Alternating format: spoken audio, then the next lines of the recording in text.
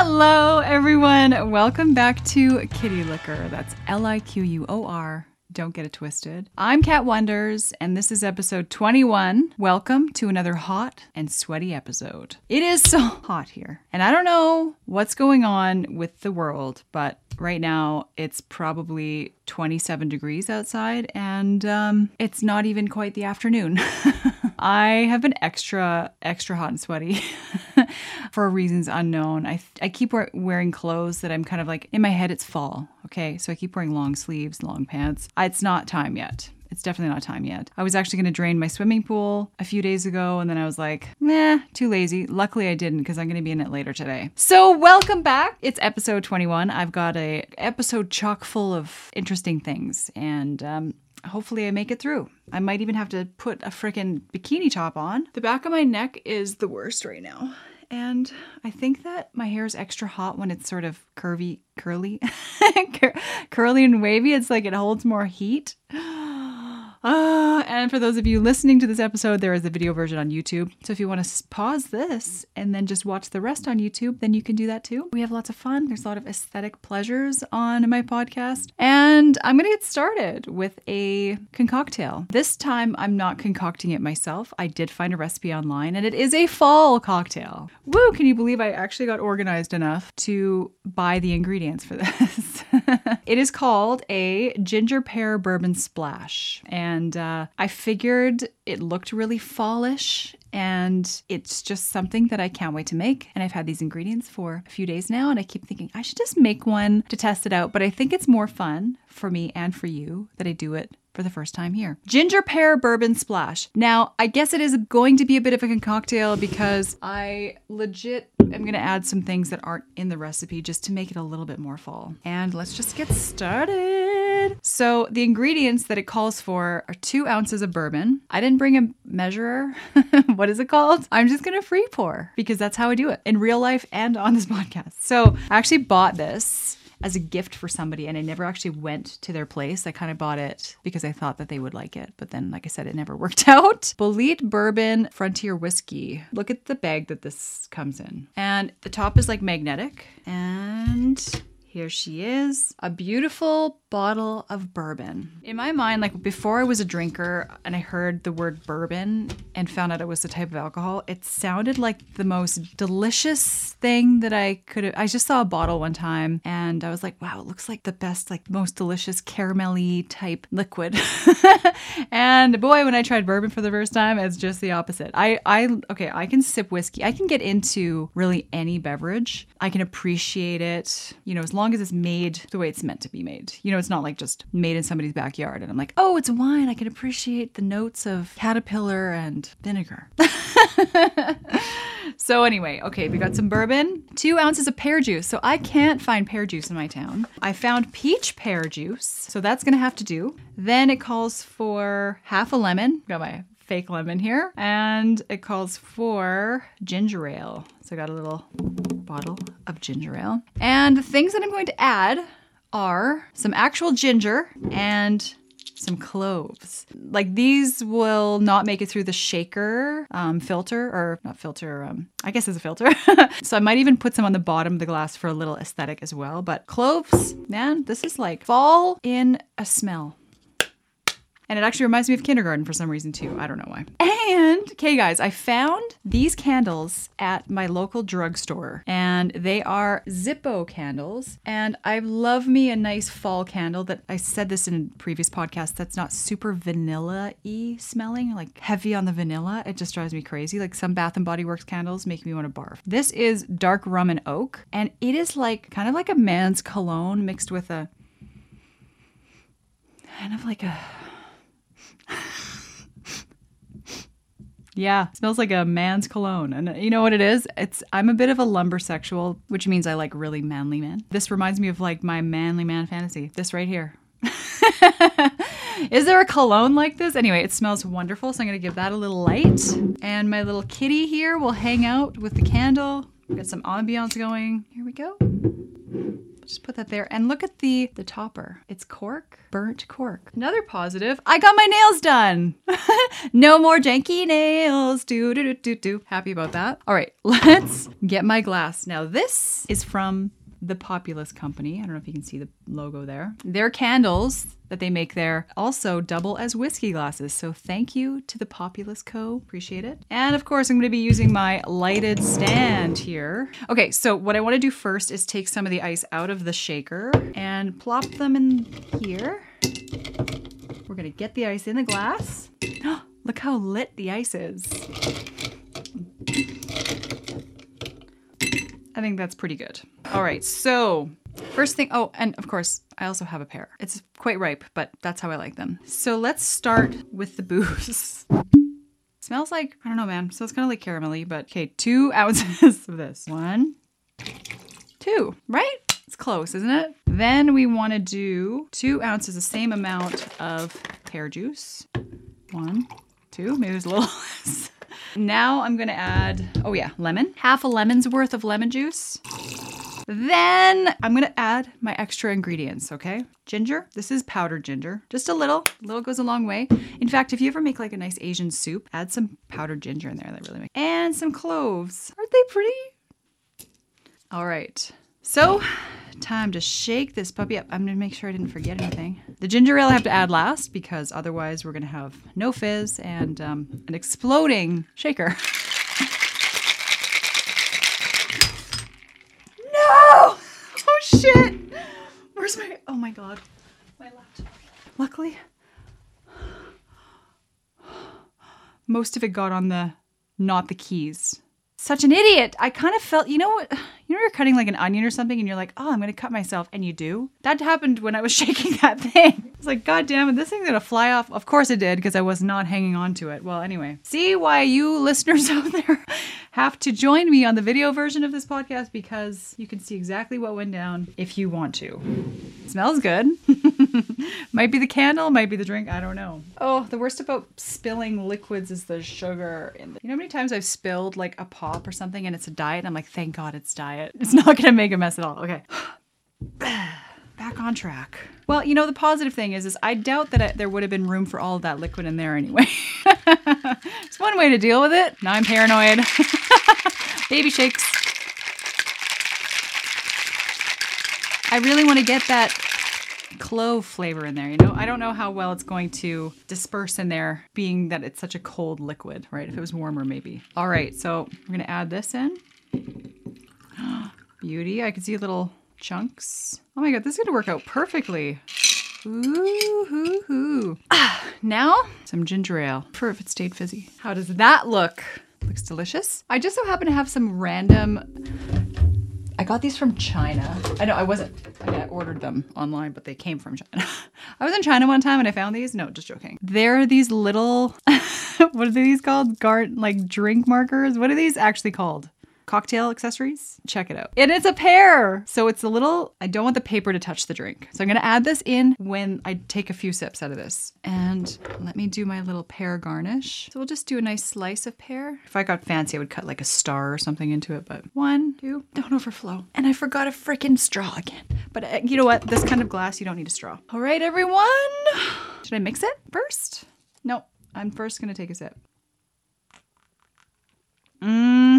That is tasting like a good fall cocktail, if I've ever seen one or tasted one. This, you guys, this is lovely. I don't know if I taste any clove in there, but I think we could change that. Wow, look at the stand, how it just lights up that pear skin.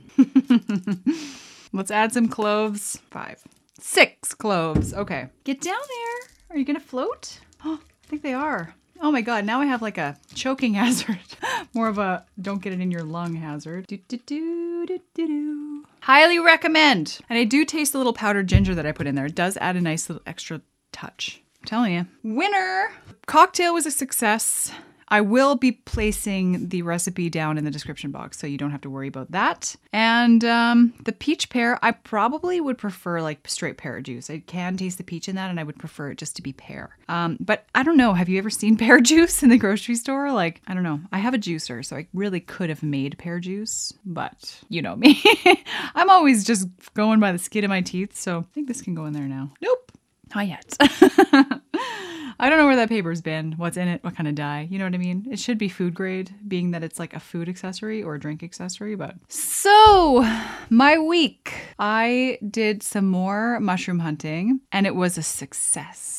I found a ton of shaggy manes. These are the mushrooms that I was talking about in the last podcast that turn to like black ink. And it's funny because the way that you find them, you see the taller stalks sticking up out of the grass because they kind of grow on like gravelly roads. So you can find them pretty easily. It's not like you have to go hiking through the bush. You kind of just go along the road where there's gravel and it's more hard packed. Where the taller stalks are, you don't want those ones because they're already starting to turn inky and like dark. If there's any dark color on these mushrooms at all, you don't want them. I mean, it's not going to hurt you, but it's just not choice. So, but around them, the ones that you see, there are always new ones popping up. And what you want are the little mushrooms, the little buttons. Those are the ones that they're still closed. They haven't, like, you know how there's the mushroom stem and the cap? Well, when they're coming out of the ground, the cap is kind of encompassing the stem where it's closed, right? So it's no air has gotten to it yet. So you can kind of dig around and find these buttons, and they range from like tiny to huge to teensy. So those are the ones you want. And there was such an abundance of them that we were just like, this is a whole meal in itself. I'd love to have made like a nice mushroom soup, but sometimes when you have these mushrooms that you get once or twice a year, like if we go out again, we might be able to find some more, but to just eat them the way they are, not raw, but cook them with some butter, salt, and pepper and garlic. And oh my goodness. And then you can add a bit of cream at the end. They're quite liquidy. So like when you start cooking them, so much moisture comes out of them that it's like a soup. So you don't want to add cream early on. You got to wait till after, but even a little bit of white wine in there, so good. And it's so rewarding to eat what you've harvested, you know, like that you found, you foraged, you know, and you found food in the forest and now you're cooking it and enjoying it, catch a nice fish on the side, and you're freaking living life, in my opinion. So we did some of that and did lots of side-by-siding. That was amazing. And then you're also kind of like hunting as you're riding. Super fun. And I made something that I've never made before, which is bacon wrapped chicken. And I don't know why I've never done this before. I actually have a bit of a thing against bacon on anything aside from raw bacon. I can eat bacon on its own, love it. But when it's on a burger, when it's in like a pasta or something, it just turns me off. And so I have this like thing. And anyway, I had a friend tell me about bacon wrapped chicken and how bacon wrapped chicken and bacon wrapped something else, like Brussels sprouts or something. Anyway, and I was like, I've never actually tried that. And they're both savory. I like chicken. I like bacon. Like, I'm going to try it. So I actually bought some boneless, skinless thighs. You know, when you get them in the package, they're all like, they look all nice and plump. And then you pull them out, they're actually rolled up. So what I did was I spiced the inside of the chicken, rolled it up, wrapped it in bacon, and then put a Q-tip. Oh my God. A toothpick through to kind of keep it together, and put my oven on super high, like 450, because it's kind of a thick ball, right? So it's got like takes a while to cook right down to the middle. And so 450, I put 10 of them on a pan. Holy mother of pearl. They were so good. And because I'm in ketosis right now, I'm dirty keto, by the way. I do have dairy. I had those with sour cream and a nice, like really overly sauced Caesar salad. And wow, so good. I didn't realize, and now like, sorry, I'm like getting so into talking about this, but when they cool down, they stay like in like a little ball like this. And I thought, how wonderful of like a thing to throw in your lunch or like take it on a hike. It's just really lovely, like chicken nugget wrapped in bacon. It's just so good. Anyway, if you're interested, actually, I'll just do it anyway. I'll link that recipe. Now, I don't know if you've heard of Maggi. I think I remember it being pronounced Maggi, like growing up. Maggi. It's like a spice you can buy, but it's a liquid spice that that almost seems like the wrong word for it. It almost looks like it's a dark color. It looks just like a soy sauce. The smell of that sauce brings me back to my childhood, reminds me of my Oma and Opa. It's one of the strongest like food smells that bring me back to my childhood. And it is so unique and so lovely. And whenever I cook chicken or I'm doing a gravy or a stew, Maggie, I'm putting it in there. Like you can't beat it. It's like a bouillon, like a beef bouillon or something, but it's like got a completely different flavor. It's got different spices and oh my God. So anyway, what I do with the chicken breast is I just cover it in this kind of soy saucy Maggi and then put all my other spices in there. But that is a key to a lot of recipes that I make. And even when I make pea soup or anything savory, really, you could like take a little bit of that. And I'm hoping that one day down the line, my family will eat my cooking and be like, oh, this reminds me of, back in the day. But anyway, so just thought I'd throw that in there. I wonder if the clove has infused. No, I think it takes a while. I feel like you got to chew it or something to get the flavor. I do have powdered clove too, which would have worked better. Ooh, what is this doing to me? Where is this taking me? Wait, there's a very specific food that this reminds me of. It's a candy flavor. It tastes like a candy that I used to eat when I was a kid. As I'm getting drunker and drunker, it's helping me think. It has a flavor that like I've tasted before. And it's not just pear. Maybe it's like a pear and clove thing. I don't know. But anyway, and that was pretty much the most exciting thing that happened since my last podcast, besides the friggin' hot weather. Freaking hot. And I'm already greasy as frick. I think what I really need to do is have like degreasing sheets and not keep powdering the grease because it does through. I was told one time by a dermatologist that I'm lucky that I actually have oily skin because people with oilier skin age better than people with dry skin, which does make sense. But I'm like, I have oily and dry skin. What does that mean? I mean, typically, it is pretty normal. But if I'm wearing a lot of makeup, like I am right now, my my little shaker was fizzing, starting to like ferment whatever's in there. Okay, so last week I was talking about love. I didn't talk a lot about love languages. I tapped on it and I was like, I'm going to wait until next week to talk about it. And that's what I'm going to do. So this is how much I know about love languages. I actually thought there were 3. It turns out there's 5. And I've been doing a little bit of research. I found a website where I can kind of read about love languages. And I know even those 2 words together, love language, sounds like some kind of hippie bullshit.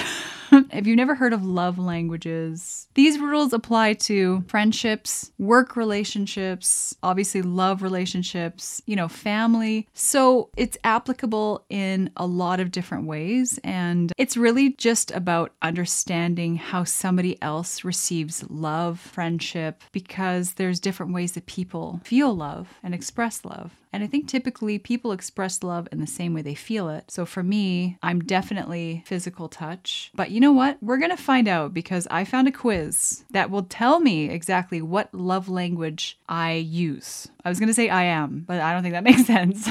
I'm just going to pull up a little bit of information about the different love languages and kind of a little blurb about what each one means. And you're lucky there are chapters because if you are not interested in this at all, you can skip ahead. But I think you should listen just because it could apply and make a difference in your relationships, unless you've got it all dialed. So this is an article, Mind Body Green, hippie.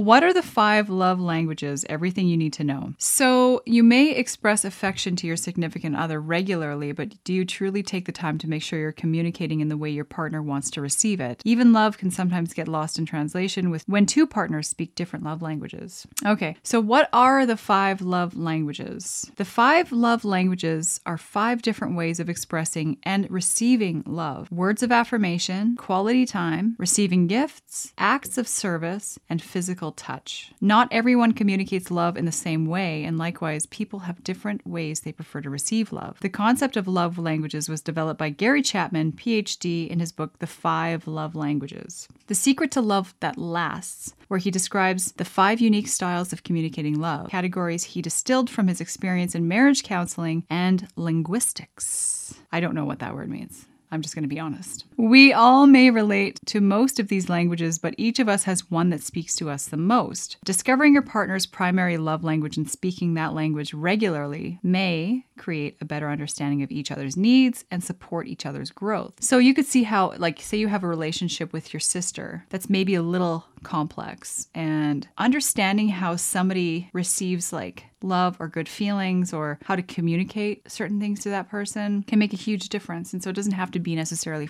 to like a lover, or, you know, it can be for family members or good friends. Okay, so the first love language in the list is words of affirmation. People with words of affirmation as a love language value verbal acknowledgments of affection, including frequent I love yous, compliments, words of appreciation, verbal encouragement, and often frequent digital communication like texting and social media engagement. So I am not like that, okay? Because I don't need it. You know what I mean? I don't need to be told. I'm so proud of it. It's nice, but I don't. That's why it's hard for me to do that, because it's not natural for me. For me, I don't need to say or hear I love you all the time. You know, like, it's not who I am. I've been in shit before for not expressing my love verbally, and, you know, but some people just don't. I don't need it, so I don't express it myself. The second one is quality time. People whose love language is quality time feel the most adored when their partner actively wants to spend time with them and is always down to hang out. They particularly love when active listening, eye contact, and full presence are prioritized. Hallmarks in the relationship. So quality time, I mean, keep in mind that you can be more than one. It's not like one or none, right? So the third one is acts of service. If your love language is acts of service, you value when your partner goes out of their way to make life easier. It's things like bringing you soup when you're sick, making your coffee for you in the morning, or picking up your dry cleaning for you when you've had a busy day at work. So that would constitute acts of service, when you do nice things for somebody.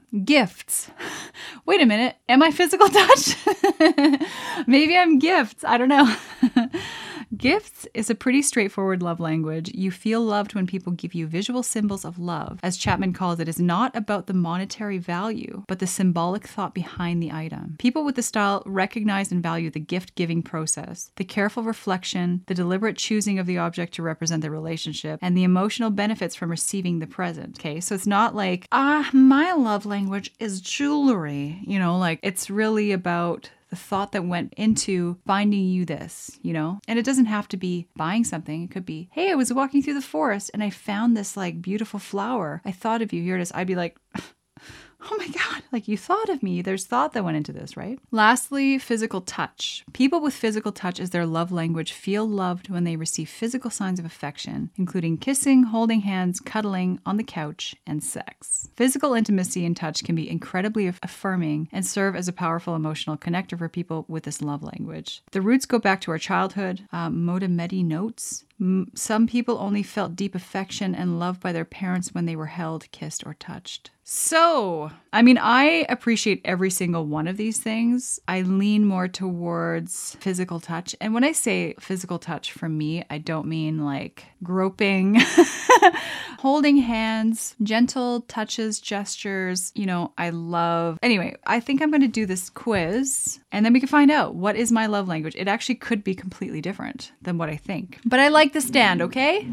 This is from the website 5 Love Languages. I believe this is the person that wrote the book. For couples, singles, teens, and children, take this quiz to discover your primary love language, what it means, and how you can use it to better connect with your loved ones. When you're finished, you may print, share, or save your results for future reference. They will not be saved automatically. Don't worry, I don't need to save it because we're doing it. The love language quiz. How do you describe yourself? I am an adult. How do you describe yourself? I'm single. The love language quiz. It's more meaningful when someone I love sends me a loving note, text, email for no special reason. When I hug someone I love. More meaningful to me when I hug someone I love. I can spend alone time with someone I love, just us. Someone I love does something practical to help me out. What if you like both things? This is hard. I can spend alone time with someone I love, just us. Someone I love does something practical. Okay, I think spend time alone, just us. It's more meaningful when someone I love gives me a little gift as a token of our love, of concern for each other. I get to spend uninterrupted leisure time with those I love. It gives me a little gift as a token of our love. It's more meaningful when someone I love does something unexpected for me to help out with a project, or when I can share an innocent touch with someone I love. Yeah, help me out with a project, I think. It's more meaningful to me when someone I love puts their arm around me in public, when someone I love surprises me with a gift. I like both things. I would click both, but which is more meaningful, like actually meaningful, when they put their arm around me in public? It's more meaningful to me when I'm around someone I love, even if we're not really doing anything. If I can be comfortable holding hands, high-fiving, or putting my arm around someone I love. Okay, I'll go with the second one. It's more meaningful to me when I receive a gift from someone I love, or I hear someone I love that they love me. I think the word I love you is thrown around so much that for certain people, it loses its meaning, right? Somebody says I love you to everybody, it doesn't mean anything. So I think the gift beats that one. It's more meaningful to me when I sit close to someone I love, or when I am complimented by someone I love for no apparent reason. Complimented. It's more meaningful to me when I hear someone I love tell me, I'm proud of you. Someone I love helps me with a task. I'm proud of you. So that's a doozy. It's more meaningful to me when I get to do things with someone I love, or when I hear supportive words from someone I love. I get to do things with someone I love, or hear supportive words from someone I love. I think supportive words are nice. It's more meaningful to me when... Sorry about all those same sentences there. It's more meaningful to me when someone I love does things for me instead of just talking about doing nice things, or I feel connected to someone I love through a hug. All talk, no action, that's no good. So all talk and action, that's good. It's almost over. Someone I love says something encouraging to me, or I get to spend time in a shared activity or hobby with someone I love. Shared activity or hobby. Someone I love surprises me with a small token of their appreciation. I'm touching someone I love frequently to express our friendship. Definitely that one. It's done. Your primary love language is acts of service. How wrong was I? Okay, so I'm 30% acts of service, 20% time spending, 20% physical touch, 17% hearing it physically out loud, words of affirmation, and 13% gift giving. Well, I'm glad that gift giving is the last on my list. Acts of service. Can helping with homework really be an expression of love? Absolutely. Anything you do to ease the burden of responsibilities. Okay, the words he or she most wants to hear. Let me do that for you. Laziness, broken compliments, and making more words. Okay, so acts of service. Well, you live, you learn. Acts of service, I guess. I mean, it makes sense to me, because the problem is I could have chosen really any of those answers. There's only 2 options per question. I think that if I were to take this test again with different questions, I may have a different result. I think it's pretty close either way, but I do know how much physical touch means to me, and so I do still consider myself a physical toucher, but I can see how it's how it's acts of service. Well, that's interesting. So what do you think about that? Because I can see how even in like a long-term relationship, say you're with each other for 15 years and it works, right? You have your way of being and you guys get along and all that great stuff. But, there's got to be little things you could still learn about each other that would aid in just like taking it to the next level, right? And I think it's an interesting test though, because I was pretty honest with most of them, but I think like some of them were clear night and day, but other ones were just like 50-50. Anyway, let me know your thoughts about that. What is your love language? Do you think that this could help you in your relationships? And like I said, it doesn't just have to be with a spouse. It can be with a sibling, your parents, a child, your friends, family. So it's got many facets, and I think once you learn the ways, that it's easy to get into new relationships with people because you're like keen. Okay, you like receiving gifts. If your person likes like receiving gifts, but you don't, so you don't naturally want to go and buy something for someone because you don't even think that way. It's like not even something that you would consider a way of showing affection or love. But if you know that, man, you could just sweep people right off their feet. Lovely fall cocktail. That makes me happy. Does this cocktail match my outfit again? Last week I wore a velvet, pink, and red heart dress, and it turns out that the cocktail that I made matched me. And I'm just curious why it's happened again. Me and my yellow cocktail over here. Okay, another thing I wanted to bring up is ASMR. And I think by now most of you know what ASMR is because it's kind of taken the internet by storm, and maybe the trend is dropping off a little bit, but I did an ASMR video. It really wasn't true ASMR. I kind of just breezed through a video like just whispering, and I realized that that's not really what ASMR is about, not just it's not just whispering. There's a lot more to it. And recently I've been getting more into watching ASMR and listening to it in the evening time, like at bedtime. And I believe this is when most people watch and listen to ASMR, but I never really was a big ASMR listener beforehand. But Halloween is around the corner, and I thought about potentially doing like a Halloween candy ASMR, which would be terrible for my diet and my teeth, but I kind of want to do it just because I think it'd be fun. And this time I'll take a little bit more time and appreciate and embrace the sounds, the crunches, and just the beauty of ASMR because I do have a better appreciation for it now that I'm a bit of a ASMR listener. So let me know what you think about ASMR. Some people, it's the cringiest thing for some people. They hate it. Like when they found out I was doing ASMR, they're like, please do not freaking do that. It pisses me off because it does trigger people in a bad way as well as a good way, right? So that's the point of ASMR. It's like really triggering, but why did I say it like that? Really triggering, but some people get like good tingles from it, and some people just are like, ugh. And I have a particular detest for mouth sounds. Ever since I was younger, I can't stand hearing people chew, drink, and it's a me problem, and I don't know why, and like what happened to me in my childhood to make me this way. And why I like ASMR. And I think that because I have this disdain, it forces me to watch it. It's kind of like, it's almost like therapy for me, hearing these sounds times 10, So do you listen to ASMR? Do you think that I should do a Halloween candy ASMR? And it wouldn't just be Halloween candy. I think it would just be like candy, because how many Halloween candies are there specifically? So let me know your thoughts on that. And yeah. Now it's time for a segment that I like to call Kitty Twisters.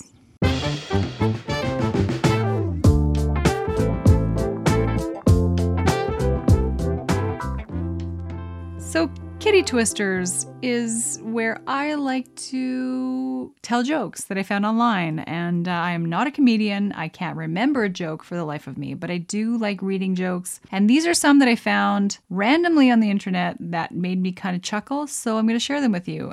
For warning, they are sick and sex jokes and everything in between. So if you're offended by this, chapters. Someone's in a library and they ask, do you sell any books on paranoia? And the librarian says, they're right behind you.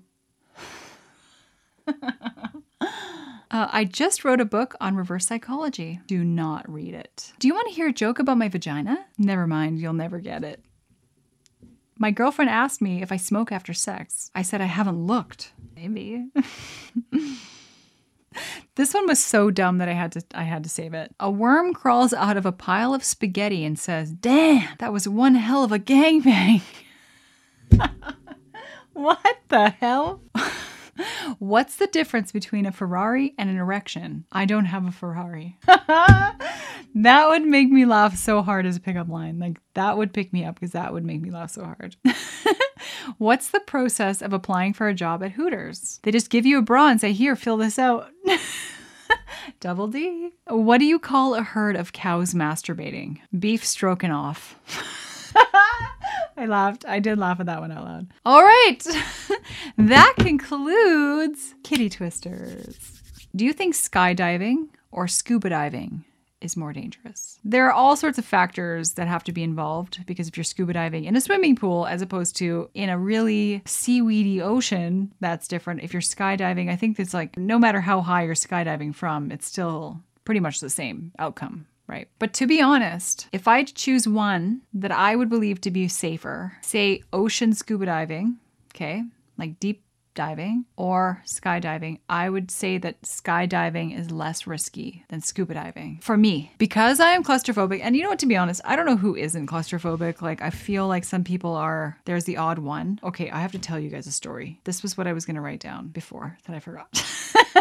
Talking about claustrophobia, I'll finish my first point. Because I find it very claustrophobic when I start scuba diving. There's pressure on my chest. You don't have much of an option. If something goes wrong with your respirator, you're sort of hooped. A lot of times you have to be very slow on your way up because you have the equalization pressure problem. If you go up too fast, then you can die from an air bubble in your bloodstream. And of course, if anything really goes wrong with skydiving, you're kind of hooped unless you land in a pile of hay. My God. Is it the bourbon?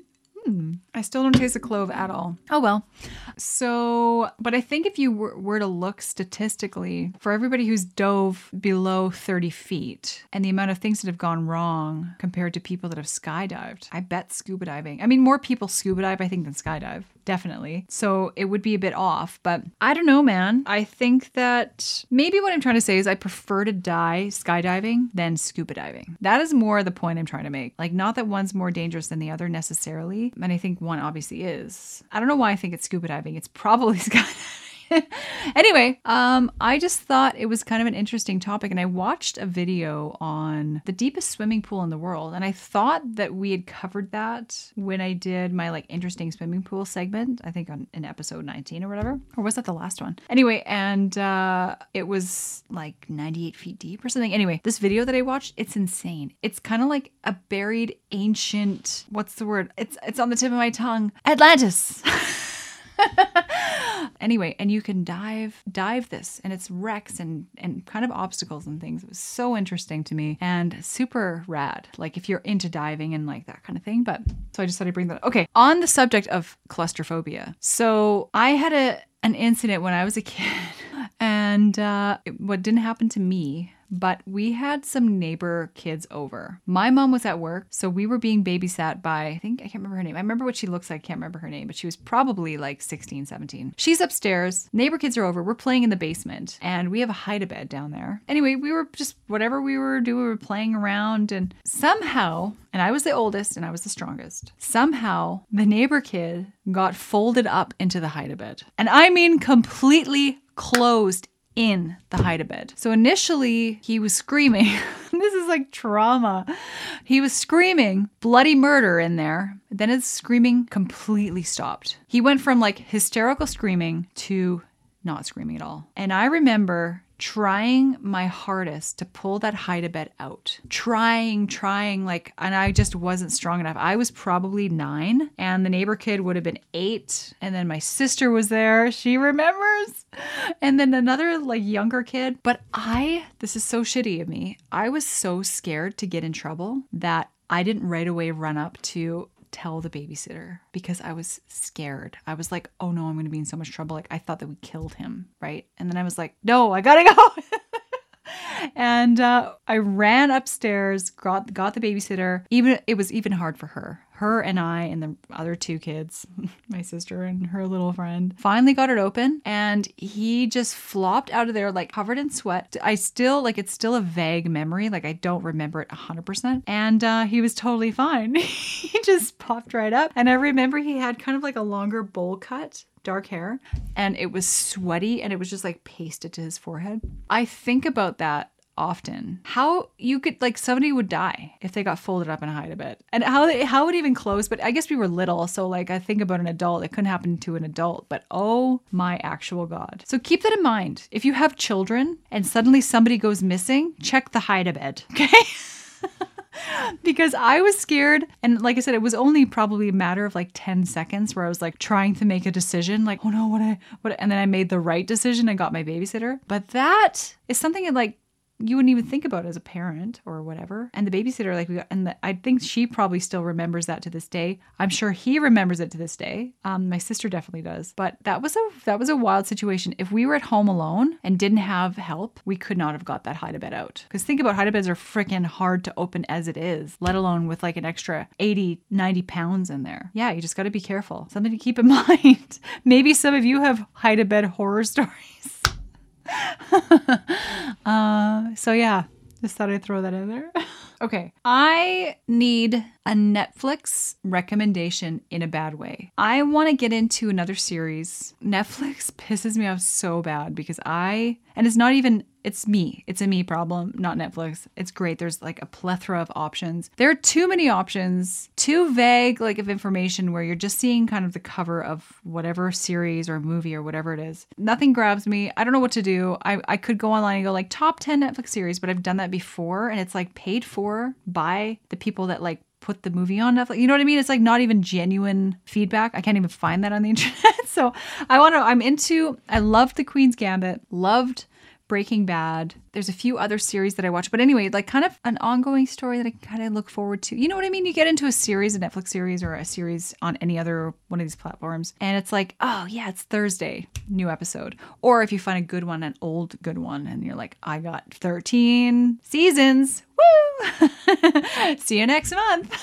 But no, I enjoy watching a bit of Netflix in the evening if I'm not working or doing other things. But so if you have suggestions, please let me know what you got into, what I should watch, and that would be really helpful for me. Thank you very much. So another interesting topic is recurring dreams. So whether they've happened your whole life, just your childhood, maybe just your adulthood. Have you ever had recurring dreams where you're recurring dreams? I think I have recurring scenarios in my dreams. And it's been a long time since I've had a dream like this, but I had a dream when I was a kid of me and my mom at the park, and I'm going down a slide and my mom's at the top of the slide. And I've kind of gone down too soon because we were going to go down together. And then I get to the bottom and there's another slide that goes down. So I go down that slide and I look up. My mom's still waiting at the first slide. There's another one. I go down and my mom's getting farther and farther away because I keep going down these slides. And my mom's up there and I can't climb up the slide, can't get to her. But for some reason, I keep going down these slides. You know what I mean? Like, stop going down the slides. But in my dream, it's just me getting farther and farther and farther away. And it's happened, that scenario, like not just with my mom, but with like certain family members where I'm sort of, for some reason, unable to get back to them. There was another one that I had where I was on a river and my family was running along the bank and it was like a cliff and they're running along the cliff and I was going faster and getting farther and farther away from them. So clearly it's some sort of like separation anxiety that I have, or however you want to analyze it. I'm pretty independent and do things on my own. I don't like, need my family for everything, but they're a huge important part of my life and could just represent the feeling of like, I did move away from my family at a pretty young age, and which wound up just being the best decision ever, and still staying close with my family. But that's one of them. And another one is being in a sinking car. So a car's gone off a bridge, off the road, and in water. And it's funny because I had a similar type feeling in real life when I was in that helicopter engine failure situation. The feeling that I had in my dreams when I would go off into the water, and I wouldn't be driving. This is like when I was younger, always a passenger, but always with my brother, my sister, and my mom. And so the struggle for me was always trying to figure out how to get them out of the car, right? Because not so much, I got to get out of here, but and I remember one dream where there was the four of us in the car. And I remember instructing my sister to roll the window down because we were in the water underneath and then the water was kind of coming in, to roll the window down and let the car fill. And then we have to swim out because we can't fight the water that's coming in. So, and then other dreams where I'm trying to get their seatbelts off and whatever. But when we had this engine failure situation, so if you hadn't heard the other podcast, I was in a helicopter with my sister and my cousin, and we experienced engine failure really high up, and we had to have an emergency landing. But in the meantime, we landed safely, everything wound up being okay. But on the way down, it was the scariest thing that I've ever been through, and especially the fact that I had chartered this helicopter and had my beautiful sister and my cousin in the helicopter. So I kept thinking, okay, first of all, if we land hard, where not to hit my head, but also because we were above the water, I was thinking, well, I have to figure out a way to get my cousin out and my sister who's ahead of me. I don't even know how to open the freaking door on this thing. I mean, I could figure it out. We laughed through the safety video, okay? Never do that. Listen to the safety instructions. And so I was, it was a bit of a crazy situation, but it was kind of like the same feeling I would have in my dreams when I would be in kind of an emergency situation and having to get other people out. So it really kind of happened to me in a real life situation. And that was the first thing I was thinking. We're in 5-point harnesses. We're in a helicopter. And my sister's behind plexiglass in the front and my cousin and I are in the back. And shit's hitting the fan.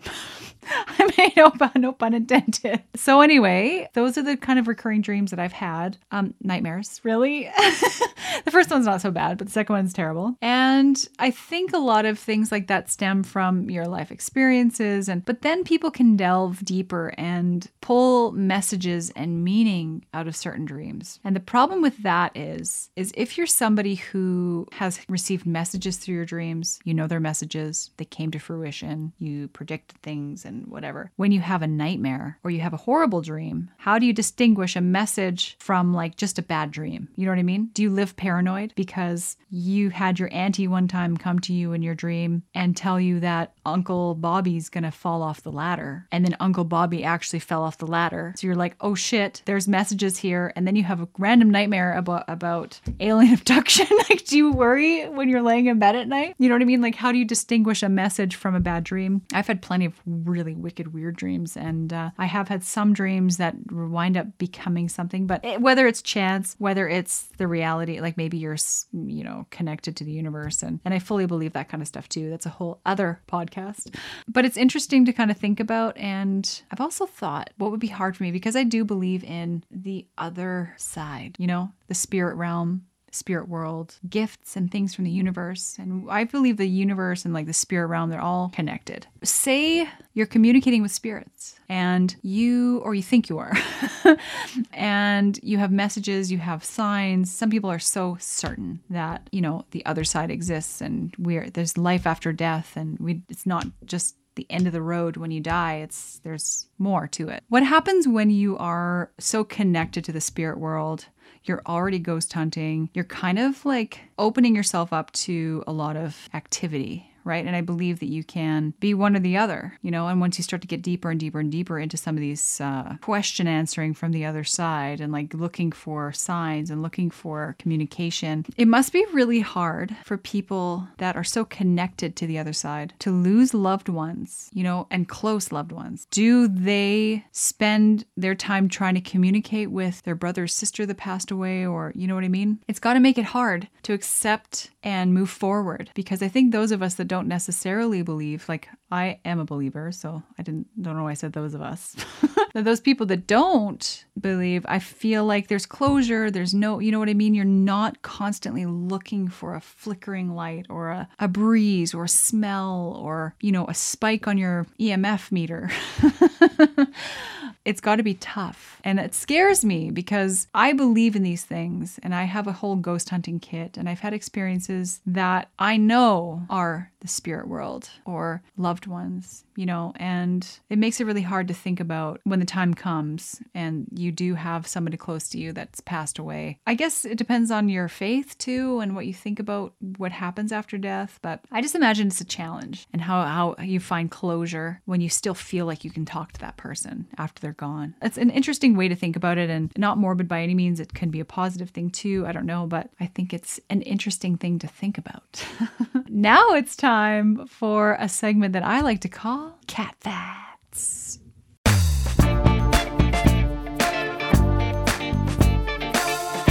So this was interesting to me, and you can decide for yourself. 3 presidents, all founding fathers, John Adams, Thomas Jefferson, and James Monroe, all died on July 4th. Presidents Adams and Jefferson also died in the same year. President Monroe died in 1831. Coincidence? You decide. Interesting. The Barbie doll's full name is Barbara Millicent Roberts from Willows, Wisconsin. Her birthday is March 9th, 1951. Sorry, 1959. Why did I read it like that? When she was first displayed at the New York Toy Fair. Okay, so Barbie is short for Barbara. And maybe you knew that, but I didn't. There actually aren't 57 varieties of Heinz ketchup, and there never were. Company founder H.J. Heinz thought his product should have a number, and he liked 57. Hint, hit the glass bottle on the 57, not the bottom, to get the ketchup to flow. All right, that's what I've been doing wrong all these years. The oldest person ever to have lived, whose age could be authenticated, a French woman named Jean-Louise Calment, was 122 years old when she died in 1997.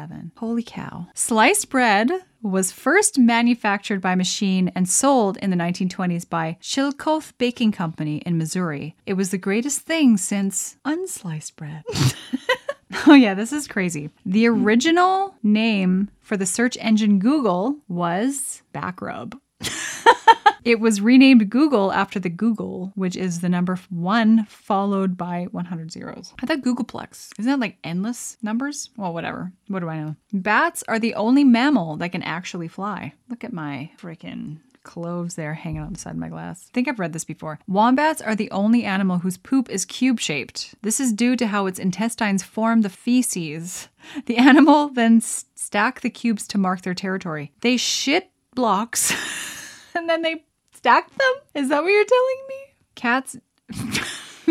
Cows don't actually have 4 stomachs. They have one stomach with 4 compartments. Octopuses have 3 hearts. Okay, this is something I think most of us know, but if you don't, here we go. This is one animal myth that's true. Eating parts of a pufferfish can kill you because in a defense mechanism to ward off predators, it contains a deadly chemical called tetrodotoxin. There's enough in one pufferfish to kill 30 people, and there's no antidote. Still, pufferfish called fugu is a highly prized delicacy in Japan, but can only be prepared by well-trained chefs. Kind of like a good way to get away with murder. Hey, Susie, let's go for some pufferfish. Sure, where are we going? 7-Eleven.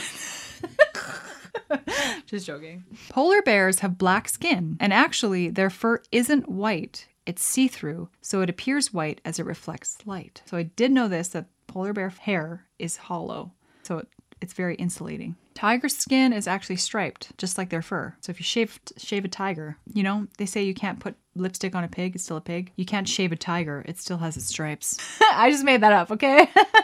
Is that an actual saying? I don't know.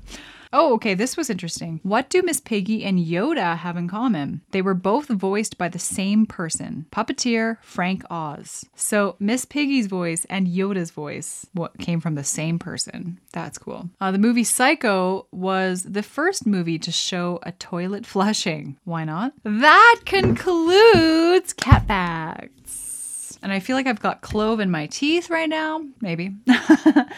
All right, you guys. That also concludes episode 21 of Kitty Liquor. That's Liquor. Don't get it twisted. I am Cat Wonders. And I will, of course, be back next week with episode 22. If you're watching this podcast, it is available on Spotify, Apple Podcasts, Google, Amazon Music, you name it, it's out there everywhere. And I'm a little bit in the works of getting a website going. But anyway, I'll keep you posted on that. If you're listening to this podcast, then of course it is available on YouTube. Go to YouTube, type in Cat Wonders or Kitty Liquor, and you'll find me there. And I highly recommend watching the YouTube version and getting the full experience, because there's some aesthetic glory happening here, and you should be part of it. I also have an OnlyFans for $5 a month and a Patreon starting at $5 a month. So if you want access to hundreds of photos and videos, then you can head over there and check it out. And if you're watching this on YouTube, thank you so much. And I would really appreciate a subscription and a like so you don't miss any of my future stuff. And